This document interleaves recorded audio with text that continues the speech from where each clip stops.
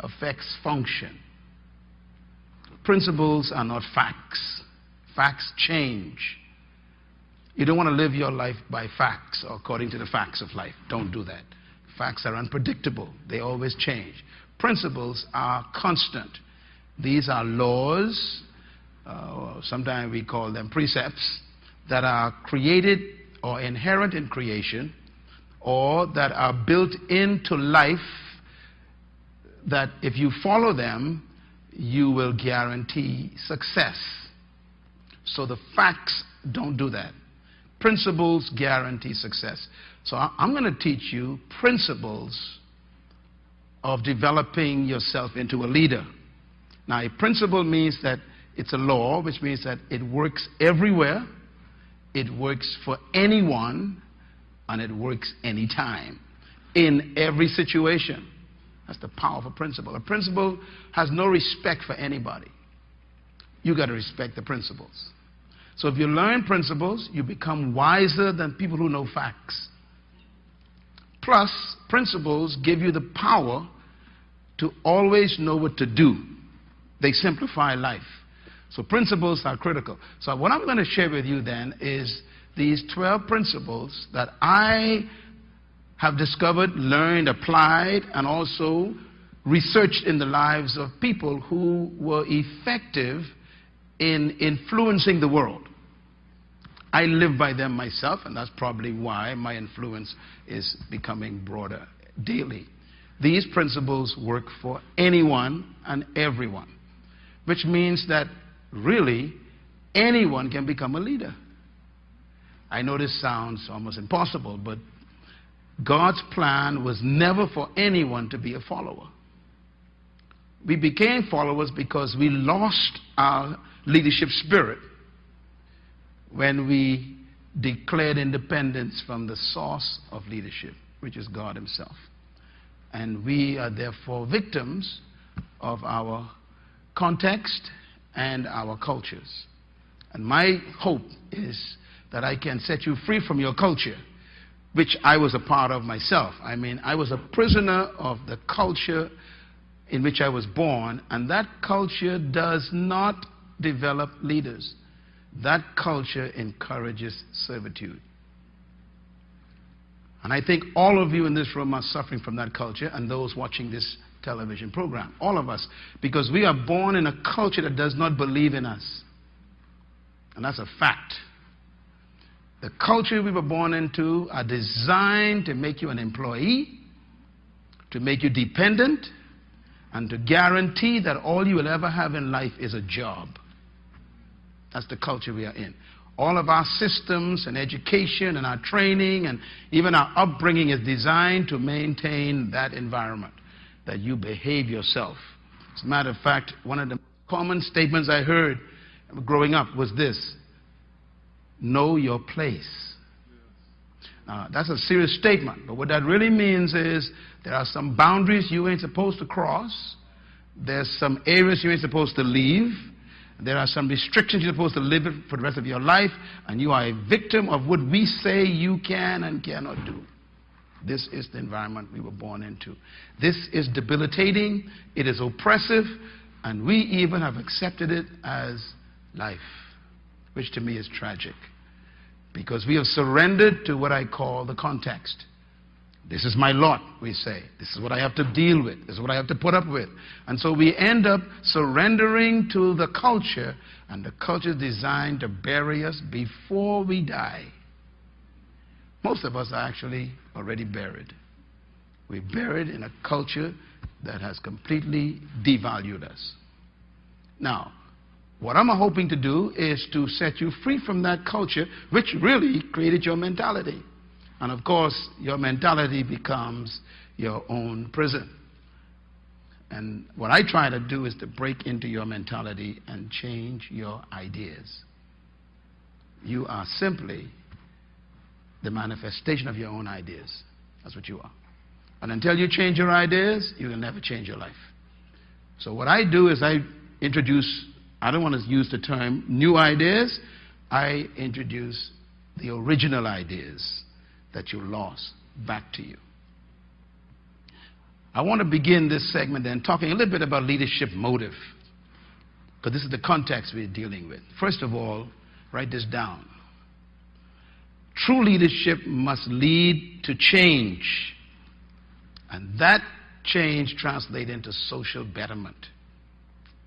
Anyone who says that they are a leader must focus on changing their environment, their context. You cannot be a leader and everything remains the same. If you claim to be a leader and nothing is changing around you, or you are not changing anything, you are simply a manager, not a leader.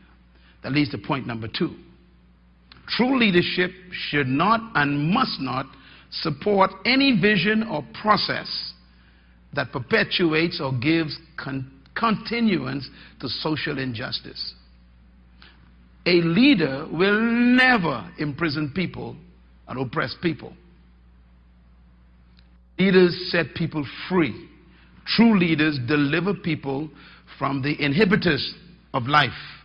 They help people discover that there is no limit to what they can do or become. Any leader that does not introduce that kind of life to you is not a leader, that's a dictator. That leads to point number 3. True leadership is always committed to the essence of life. In other words, a leader believes in the noble values of life. They believe you should rise to the higher calling on behalf of other people. They never destroy people. They heal people. They never oppress people. They release people. If you want to become a leader, you have to become a servant of humanity. If you claim that you want to be a leader in your generation, you're going to have to find a vision and a cause that improves other people's lives, not your bottom line or your pocketbook. So most of the people that we call leaders, we need to measure them against these 3 principles. These are principles. The first one, leaders are interested in the betterment of other people. Number 2, they are against injustice. And number 3, they always work on the behalf of humans. They help humans grow, expand, achieve greatness. This is the spirit of true leadership. Now, I want to give you what I call the 7 lessons of leadership. And I mentioned these in our last session. I want to just reiterate them. Those who are going to lead in the future are going to have these 7 attitudes. Number 1, they must understand that leaders don't wait. Now, this is an important statement. A leader doesn't wait for things to happen. They make things happen. Leaders don't wait for someone else to do something. They decide to do it themselves. Leaders don't pray for change. Leaders initiate change. So you can always tell a leader, when a leader is present, they act on things. They don't wait for instructions. They literally instruct. And the first person they instruct is themselves. Someone has to do something about this. That's how leaders talk. Someone has to change this. You know, when you think of people like Mr. Nelson Mandela, who was born in a country that was under apartheid for over 70 years.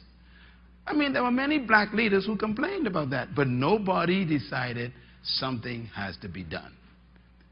Mr. Nelson Mandela, who was a lawyer, who had a good job and a good practice, decided, I'm going to surrender my private ambition for the sake of the other people. And I'm going to do something about this. He did not wait. And every other leader you think about that you are respectful of probably is the same way, including people like Sir Lyndon Pinling and Nelson Mandela and Martin Luther King Jr. and Mother Teresa and Helen Keller, so many people in that category. They all have the same spirit. I'm not going to wait. Let's do something. My question is, what are you observing in your environment that you are complaining about and doing nothing about it? That means you are not a leader. You are a complainer. The second principle is leaders know character counts. Leaders are very careful to protect their character. And thirdly, leaders have their heads in the clouds. They have a big vision, but they also keep their feet on the ground. They're in touch with the compassion needed of the people who are not where they are. Leaders should always be ahead of people, but never out of sight. Can I say it again? Leaders must be ahead of the people. Don't be with the people. Got to be ahead of them. But you must not be out of sight. In other words, the people don't know where to go if they can't see you. So you're supposed to be with your head in the clouds, with a massive vision, a big dream, all these great ideas, but don't let your feet leave the ground, because some people ain't in the clouds. So they are in touch with the infirmities of the people. They come back and teach and train and motivate and help those people. Thirdly, leaders must be aware of their shared values. Their values are important. They believe that the things they value, the people should value, and they share their values. Number five, leaders know you cannot do it alone. Leaders are very driven, but they like people in the back seat with them. They know they can't go alone. They always know that they need a team. They need people. They need a group. Leaders do not achieve anything alone. Dictators do. And number six, leaders know the legacy you leave is the life you live. Leaders live by example. They don't live by instructions. Leaders live by living what they say, manifesting what they say. They don't give instruction. They live instructions. So a true leader actually demonstrates what they tell you to do. They live what they give you instruction on. And of course, number seven, leaders know that leadership is everyone's business, that everyone should be involved in leadership.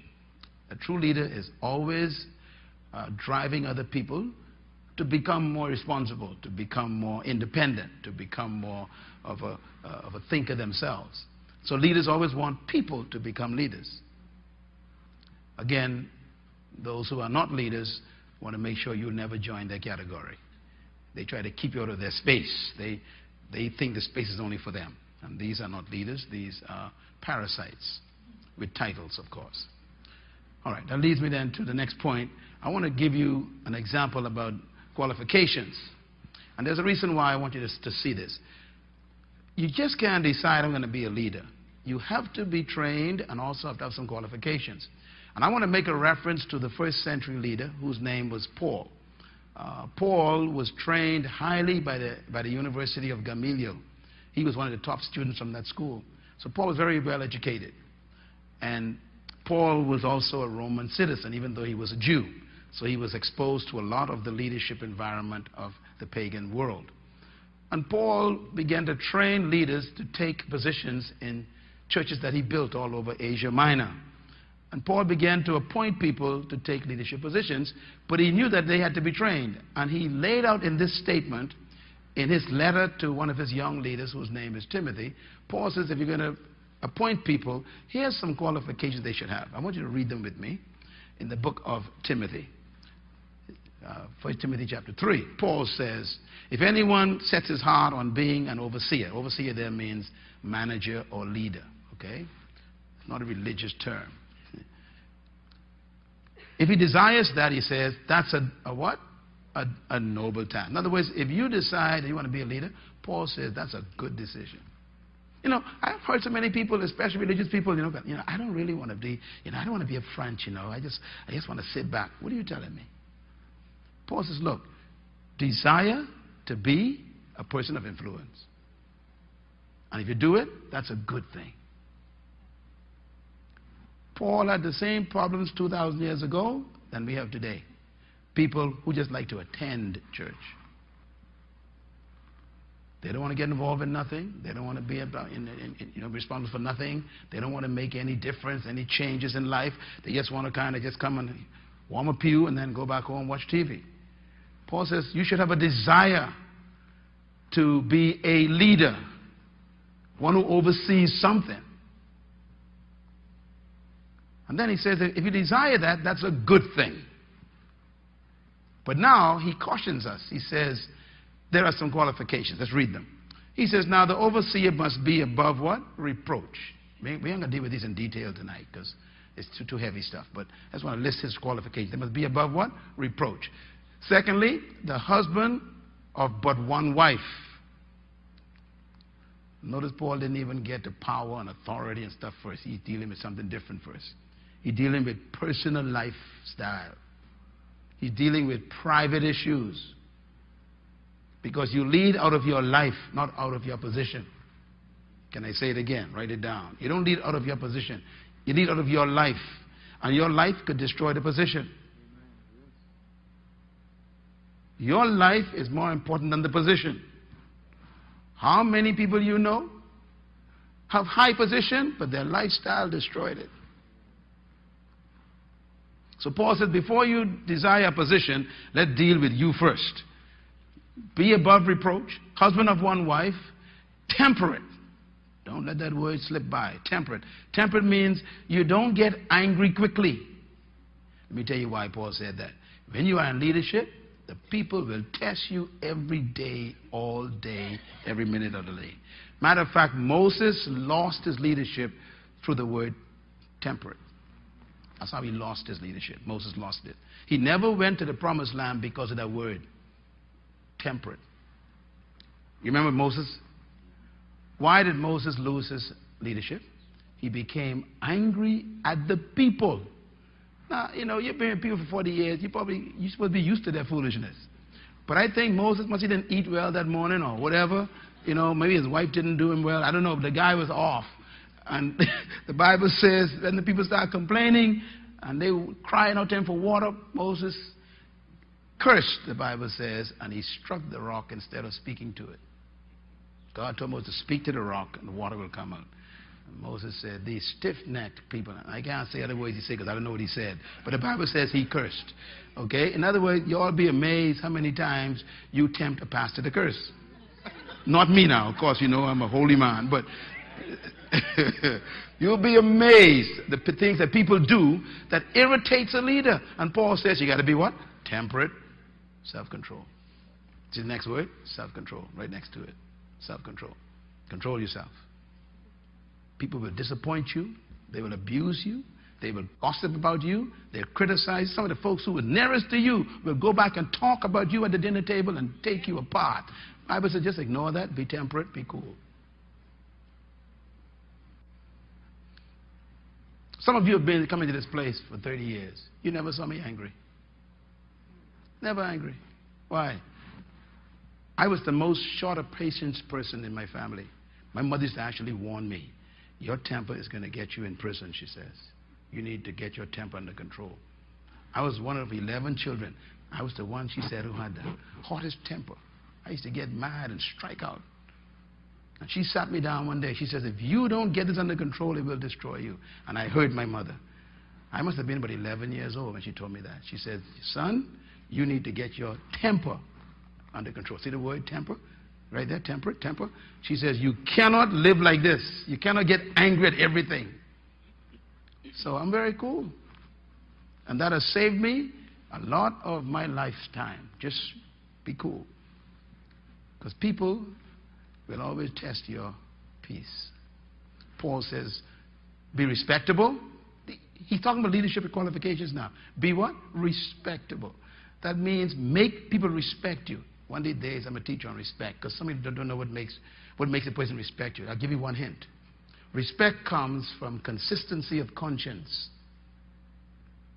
That's a deep word. Write it down, man. When a person doesn't change their convictions, you got to respect them. Even if you disagree with them, you got to respect the fact that they are stable and steady and they believe in their convictions. That's what you respect. You can't respect people who keep compromising and changing their minds and agreeing one day and then disagreeing the next day and then agreeing again. These people are not worthy of respect. To be respectful means I have convictions, standards, values I will never sacrifice. Some people don't like me, that's fine, but they got to respect Myles Munroe. Because, you know, the greatest thing people say to me, someone said to me on Sunday, they said, Pastor Myles, I went on YouTube. They might be here tonight, I don't know what it was. And they said, I listened to a tape from you from 1994. And you are still saying the same thing today, they said. They said, that's one thing I like with you. You are consistent. How many leaders in the world today have changed their minds? Can't trust them. Consistency of conscience. Then he says, what's the next one? Hospitable. Hospitable means, be nice to people. Smile with people. Take time to be with people. Hug people. Bless people. Listen to people. Talk to people. Don't walk past people. Don't pout your motor off. Hospitable. You'll be amazed how many people avoid you because you are so unhospitable. Some of you all think I'm the nicest guy in the world. I always got something good to say to you. You see me anywhere? Hey, hi. Why? A leader got to be hospitable to even his enemies. Because enemies are simply temporary. They're always temporary. Hospitable means I am willing to be always open to you, to serve you. Hospitality. And it might be giving you a smile, or giving you a cup of water, or giving you my time, or even my air. Hospitality. Then he says they must be able to what? Teach. This is important. He said you can't be a leader unless you are able to effectively communicate your ideas. And that comes through what? Training, practice, reading, studying, preparation, content. Coming to a session like this is very important for you. It makes you a better teacher. You're learning new ideas, and you'll be able to explain them more effectively if you understand them yourself. You got to be able to teach. The next one is not given to drunkenness. Paul says, look, if you're going to be a leader, you cannot be a victim of substances. By the way, please put in that sentence, drunkenness, getting high, sniffing, shooting up, whatever affects your mental state is considered drunkenness. So don't let anyone tell you that marijuana ain't in the Bible and cocaine ain't in the Bible and bitches ain't in the Bible. And that's foolishness. It's there. That includes sniffing glue. Whatever affects your mental stability is drunkenness. He says you must not be given to drunkenness. A leader must never be disoriented. Why? Because people are depending on your decisions. I never forget reading in the book, the 24th chapter of Proverbs, it says, a king should never drink wine when it moveth in the cup. Let me tell you what he means by that. It means fermentation. There are two types of wine, see? The fresh grape juice and then the kind that is fermented. Solomon is the king. Solomon says the king should not drink wine when it moveth in the cup. It's fermenting. He says, lest he clouds his judgment and destroy the people. You know, politicians who are alcoholics, they're dangerous.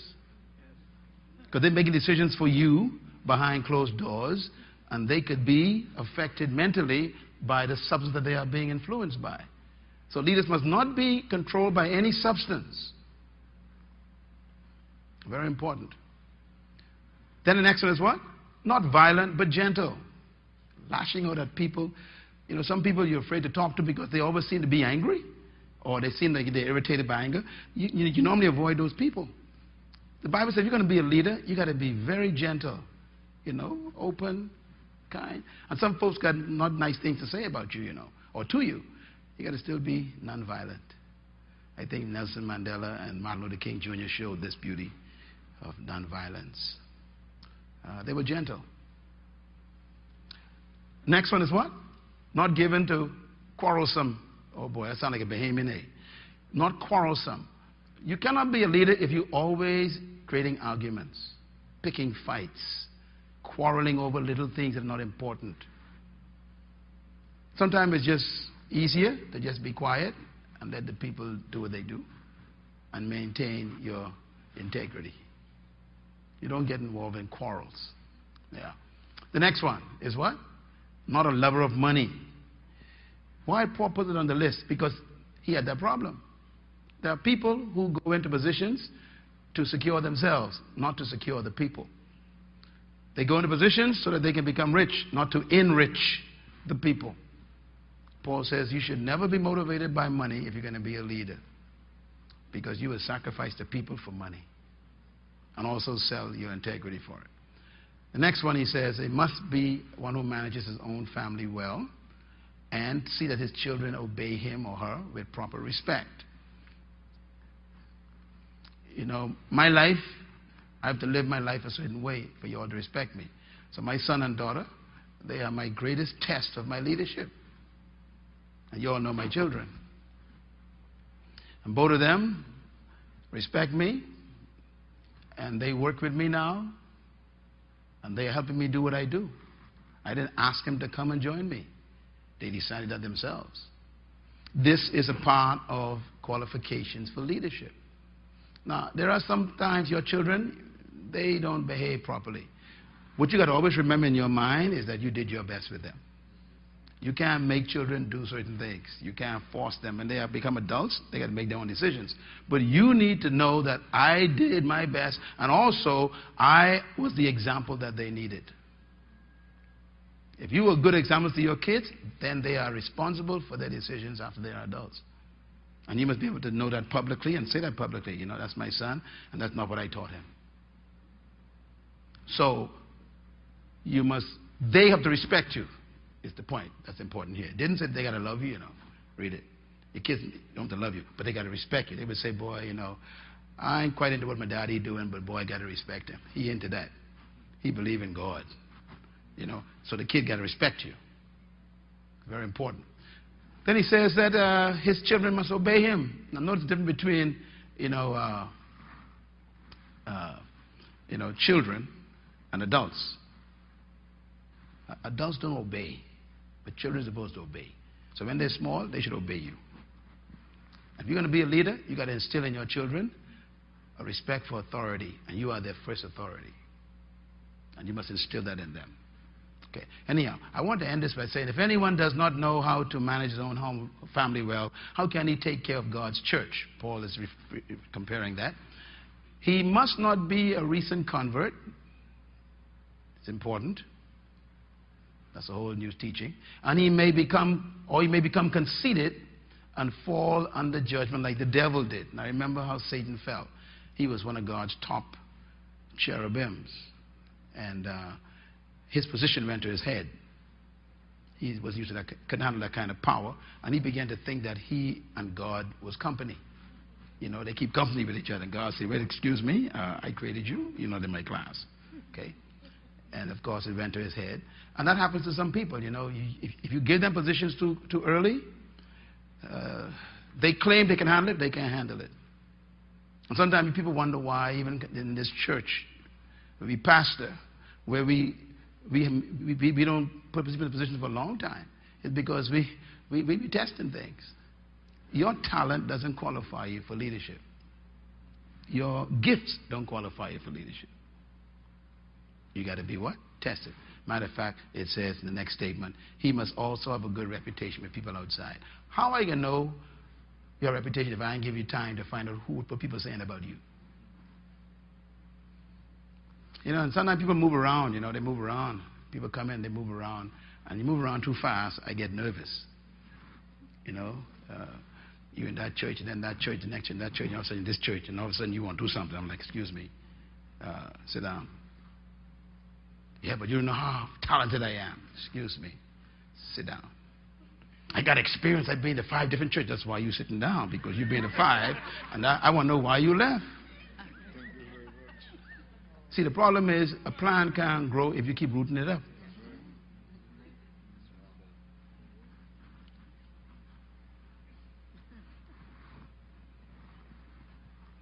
When we appoint people, we don't hardly miss. A couple of times you miss. Jesus missed. He missed one. But you know, Jesus was cool. Jesus says, I know one of y'all is a betrayer wrong. You know, in other words, keep your enemies close so you know where they are all the time. And, you know, that's some ideas there. But look at Paul's statement. Now, let me just summarize Paul's qualifications for you real quick. Number 1, he dealt with 4 qualifications. Matter of fact, 5.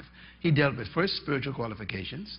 Secondly, intellectual qualifications. Thirdly, physical qualifications, taking care of your body. And then number 4, emotional qualifications, not becoming angry and bitter and violent. And then relational qualifications. You must be in relationship with your family and your spouse or your children or your parents or whatever. He dealt with 5 qualification areas. If you want to become an effective leader, you can look at this list and start working on this list. I got an email from someone recently. They might be watching. I don't know, they might be watching now. But they said, I had to leave my church because I finally realized that the pastor's wife don't come to the church anymore. Oh, that's serious. That's very often. That happens fairly often. You'll be amazed. In other words, the person realized that not even the wife believing what the pastor is preaching. She goes to another church. Why should I stay? Paul says that that person is disqualified.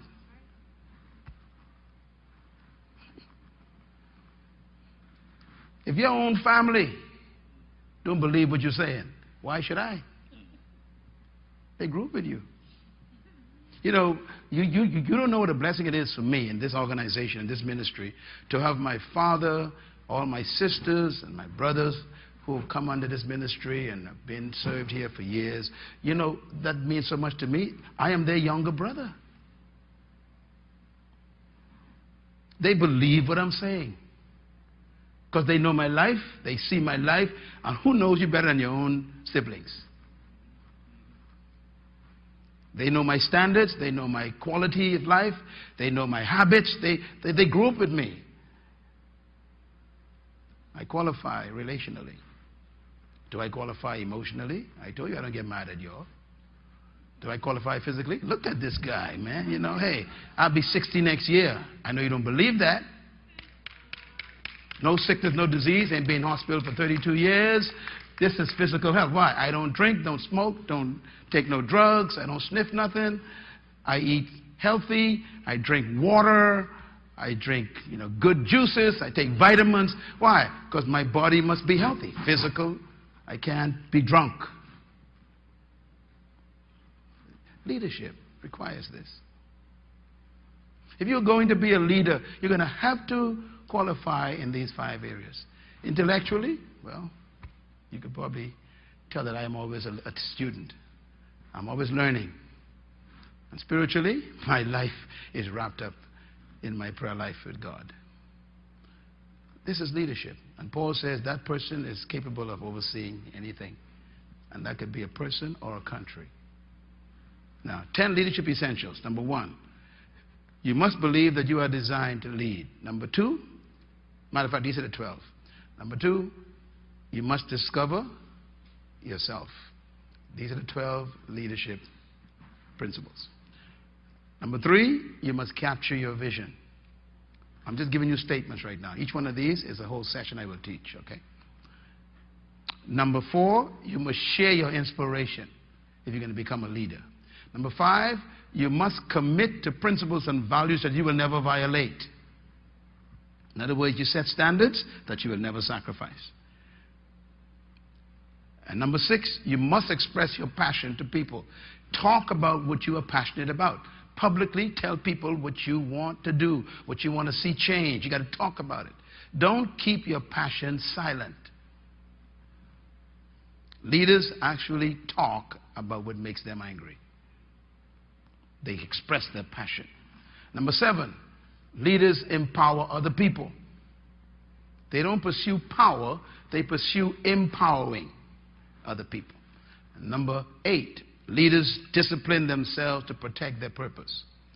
Purpose is your reason for living.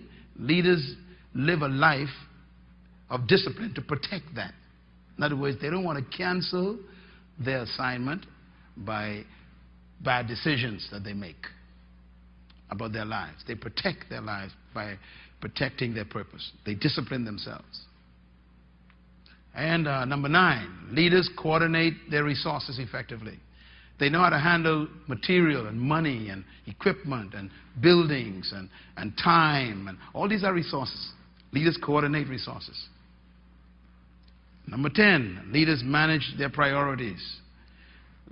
If you're going to become a leader, you got to develop your priorities now. Priorities are important because they protect you from other people interfering in your lives. Without priorities, you will end up living other people's priorities. If you don't establish what's important to you, I'll give you some things that are important to me. So you got to know your priorities, you must establish them, and then you must protect them. Manage your life according to them. And then number 11, you must mentor someone greater than yourself. A leader will always live their lives through their successor. They produce people. They don't just produce buildings. They develop people. They don't just develop programs. Leaders leave the world people. They don't leave them some monument. They leave the world people. And I always think of Jesus Christ as such an amazing experience because Jesus never built a building, never established a program. He simply built people. And he left us these people, and these people changed the world. My question, who are you mentoring right now to take your place? In whatever you're doing, have you identified a few people that you are going to pour your life into and you're going to turn things over to and you're going to allow them to test their skills through your privilege? This is leadership. And number 12, leaders must understand management. Leaders must understand that they have to manage even though they are not managers. Let me explain what I mean by that. All leaders are managed before they are leaders. But a leader is aware that management is only a small part of what he does. He must understand management. Management has more to do with delegation, delegating responsibility to other people. Leaders share power. They allow people to have value around them by giving them responsibility. That's what management is about. So these are the 12 principles essential to leadership development. I will teach each one of these separately. You'll be amazed that each one of them is a book in itself. Like number 1, to me, is a book. So much to learn about just your design for leadership. And we will deal with that in the coming months, weeks rather. I just want to give you a little bonus here tonight. I want to give you 12 principles of leadership that I have distilled in my books. Number 1, purpose. I'm going to give you this statement next to them. Write them down. To become a leader, you must discover your purpose. Purpose is discovering your sense of destiny. You become aware that you were not born just to make a living and breathe oxygen. You discover that you were born to give life something else. You were born to do something for humanity. Number 2, vision. A leader must have a perception of the future that is respectable and noble. They see a future that's better than the present, and they're willing to go to it at any cost. Number 3, passion. All leaders must have a commitment beyond their own safety. They must be willing to handle the tests, the opposition, the criticism because of their passion. Passion is the only thing that can stand up against opposition. And passion is a desire that is stronger than the threat of death. A person who has passion, you can't threaten them because it's too late. And this is why I define passion as not finding something to live for, but finding something to die for. If you find something that's worth dying for, you've discovered your passion. And that could even be a business idea. You know, you have a business idea, you believe in it so much that you actually would refinance your house to go into this idea. That's a passion. Life normally eventually pay that person off. Life will watch you to see how far you will go for your passion. Then life will pay you off. Number 4, convictions. Very important one. Leaders must have a deep belief in their rightness. Now what I mean by that is leaders must believe in what they believe is right. And they must never have it for sale. Conviction means I believe in something so deeply that you will not be able to buy me to give it up. This is lacking in leadership all over the world. Very few leaders I see on the horizon have conviction. Matter of fact, I'm nervous. I look at some of the religious leaders, I saw some of the political leaders, some of the corporate leaders, and these leaders, they don't have any conviction. No conviction, and this is dangerous. And today, the pressures of life, you know what they call current affairs? This term current affairs is very dangerous lately. There's a current in our affairs. And if you can't swim with your convictions, you're going to float down with the current. And so far, a whole lot of folks just floating. The minute you float, you are not a leader. Leaders do not follow the crowd. What makes a person a leader is the fact that they oppose the convention. The conventional things. That's what leaders are made out of. People who defy the context, who say to life, this is not right, and I am not going with this. The pressures that the people are feeling today in leadership is exposing their lack of leadership because they have no conviction. I can hardly find a leader in the world right now. Very few, and I think I travel a little bit, and I meet them. And you could see, even in my own country, I'm trying to identify, okay, who has conviction? Conviction. The opposite of conviction, write it down, is compromise.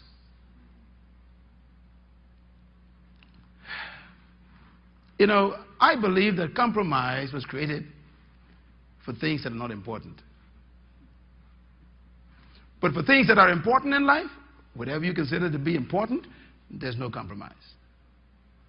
This is why people go to jail like Nelson Mandela. His conviction was so strong that he was right. He decided, I'm going to prison for 24 years for this one. Where are these leaders lately? In other words, leaders don't look for approval or even to be liked. They want to be right. And I'm going to tell you something about life. If you are always on the right side, life will always keep you alive, even after you die. Your convictions actually help you live forever. Think about the leaders who died, like Mahatma Gandhi. His convictions about the oppression of Indians by the colonial powers of Britain was so deep, he said, I'm going to starve myself to death in prison. And he refused to eat. He was skin and bones when they delivered him. And they actually dismantled colonialism in India, the largest country in the world at that time, because of a skinny little man who was stick and bones, who decided, I have a deep conviction. If my people are not free, I'm not eating another morsel of food, and I'm going to die on your hands, and the world will know that you killed me. What a conviction. Are there any politicians around like that? Or are we just making deals on the tables, or deals in conference rooms, or deals in boardrooms? Are we just making deals? What about conviction? You young people here tonight, please, find something worth dying for, please. Me, I've been criticized all my life in the Bahamas. Criticism actually qualifies you for respect. Criticism is normally when people don't like the fact that you have too much deep convictions. People want you to go with them. And when you refuse to go with them, then they become very uncomfortable with you and sometimes lash out at you. But your convictions are your deep belief in what is right. Leaders, secondly, number 5, have compassion. Compassion is love for the dignity of humans. All leaders have a deep love for humanity. If you study again, just call the names I called. These people gave themselves for people. They were willing to sacrifice for the dignity of other humans. That's compassion. That's what Jesus did on the cross for humanity. He laid his life down, not for himself. He had compassion on humanity. And he decided, I'm going to set them free if it kills me. And it killed him. Of course, he rose again to check, make sure it happened. Number 6, leaders must live by principles. And this will be the focus of our event coming up in November. The principles are the standards that you decide to live by, to function by. Certain things you will not violate. I will not steal. I will not bear false witness. I will not take deals on the table. I will not lie. I will not commit adultery with other people's property. I will not steal. I will not take what they call it, kickbacks. I will not pad invoices. I will not over invoice a project. In other words, these people have standards. A leader has standards. Where are the leaders? Number 7, leaders have values. Values are what we call codes of ethics. The ethical,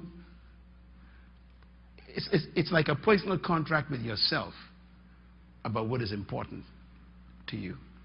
A code of ethic. Number 8, leaders must have a clear plan. Always a clear plan. Always be a planner. A leader can have a plan all the time. Have a plan that they're working on in their lives. Their life is planned. This is important because leaders are not people who are looking for a current to take them somewhere. They already got their GSP all worked out. They got the destination clocked in. They put the coordinates in their lives into life. They know exactly where they're going. They, how they say it in aviation, they got their flight plan already logged in. So when the hurricanes come and the storms come and the lightning flashes and the thunder comes and the rain comes, they know that's okay. I'm going to bump around a little bit, but I got my coordinates in. They have a plan. Leaders are not afraid of setbacks and side tracks. All they know is that they have a main track. They're going to stay on track. They may even fall and get up, but they're going to get back on track. Leaders have a one-track mind. Yes? Number 9, persistence. Big one. Leaders are committed to success. And that word commitment is important here. Persistence is insisting on what you desire. Persistence means I insist on getting what I dream. I insist on it, which means that life going to have to let this go. Life could hold this as long as it wants. I'm going to get this. Persistence means bearing up under pressure. It is the foundation of courage. It is the very thing that gives the leader stickability. Persistence means that I believe in the future so much that the present have to let me go. This is persistence. And by the way, those who are watching me online, you can put that quote right there and send it out. Persistence is when you tell the present, the future is more important than you. I'm going there. That's what leaders are. Leaders don't live in the present. They live in the future. Their body's in the present. They believe in the hope more than they believe in the environment that they are in. Leaders have this powerful persistence. And number 10 is dedication. I'm going to write a book on this one someday, but the dedication is so important. I discovered that dedication is more important than loyalty, faithfulness, and commitment. And someday I'll explain that. But dedication is the highest form of relationship. Dedication. You can be loyal and not be dedicated. I could be loyal to you for the wrong reason. That's what I'm saying. In other words, I could show up every single day, loyal to you. Why? Because I want your job. There you in love. Faithfulness is also not as important as dedication. You can be faithful to something for the wrong reason. That's why marriages don't work. Marriages don't work because people marry people who are faithful and committed and loyal. Let me tell you something. Your marriage is not safe if the person who loves you is committed. Because they can be committed to you, come home every day, but still got a sweetheart. So they are committed to coming home every night. But where they been before that is the question. See, so the commitment is not, doesn't mean that you're safe. And the loyalty, they can be coming home every day. They come home every day. That's loyal. I got a loyal husband, loyal wife. They always come home. Yeah, but where they been on the way there? So the loyalty doesn't mean that you are safe either. Am I coming home? See, dedication is a different story. Dedication means I live on you. I exist on you. If you fail, I fail. If you survive, I survive. I live for you only. That's dedication. Leaders must be dedicated to the task. You know, there's some folks who are loyal to you until pressure comes. Come on, talk to me, leaders. They with you. Yeah, I'm with you, brother. How many people left Martin Luther King when them dogs and them hoses showed up? They gone. This man crazy. A lot of people left them. Why? They weren't willing to be bitten with dogs and thrown into prison in Alabama. They said, look, we'll march with you, but we ain't going that far. So we're loyal and we're faithful and committed to a point. But the man who decided to go to jail with him, like Andrew Young, was dedicated. Dedication means if you go, I go. If they kill you, I am dead. That's what marriage should be built on.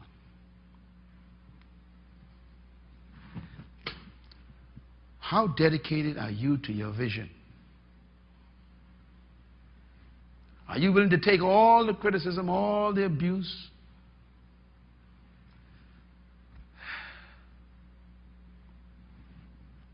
Leadership.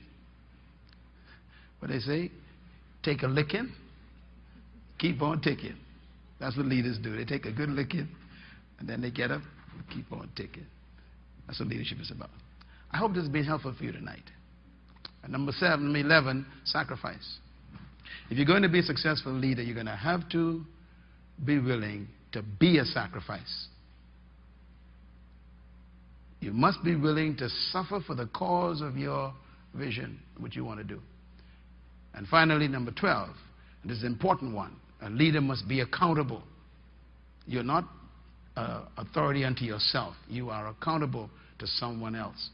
Leaders are always submitted to a higher authority. First of all, it must be a person or persons on earth. Don't tell me you're submitted to God. Leaders have a human accountability. There are people that they look to for covering and to be accountable to. Never trust a person who is not accountable to someone else. Never trust a person who cannot be rebuked by someone else. Never trust a person who cannot be corrected by someone else. And I tell you, as you study the leaders in the world, the ones who fell are the ones who were not accountable. And you study them, you'll find that that's true. That last one is important. There must be someone who can correct, rebuke, instruct, and fire the leader. Everyone needs a covering. There are people in my life, you all know them. I'm accountable to them. And they have a right to call anyone in this church and ask you how I'm doing.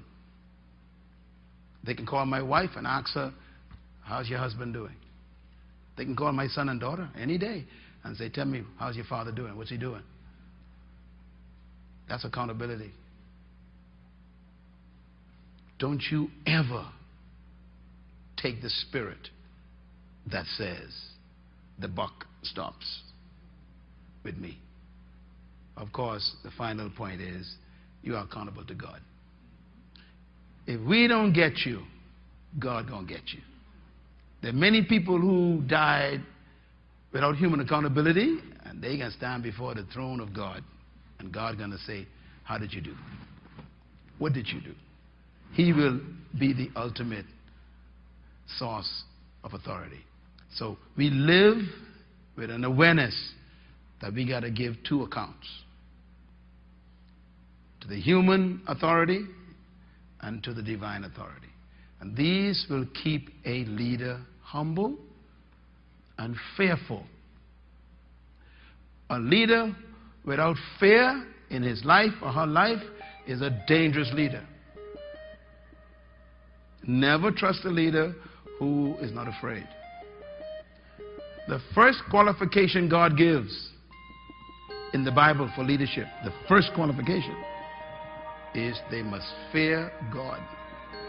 And there's a reason why God said that. Because if you don't fear God, I'm in trouble. No conscience. That's why you could kill humans. You could abuse humans. You could oppress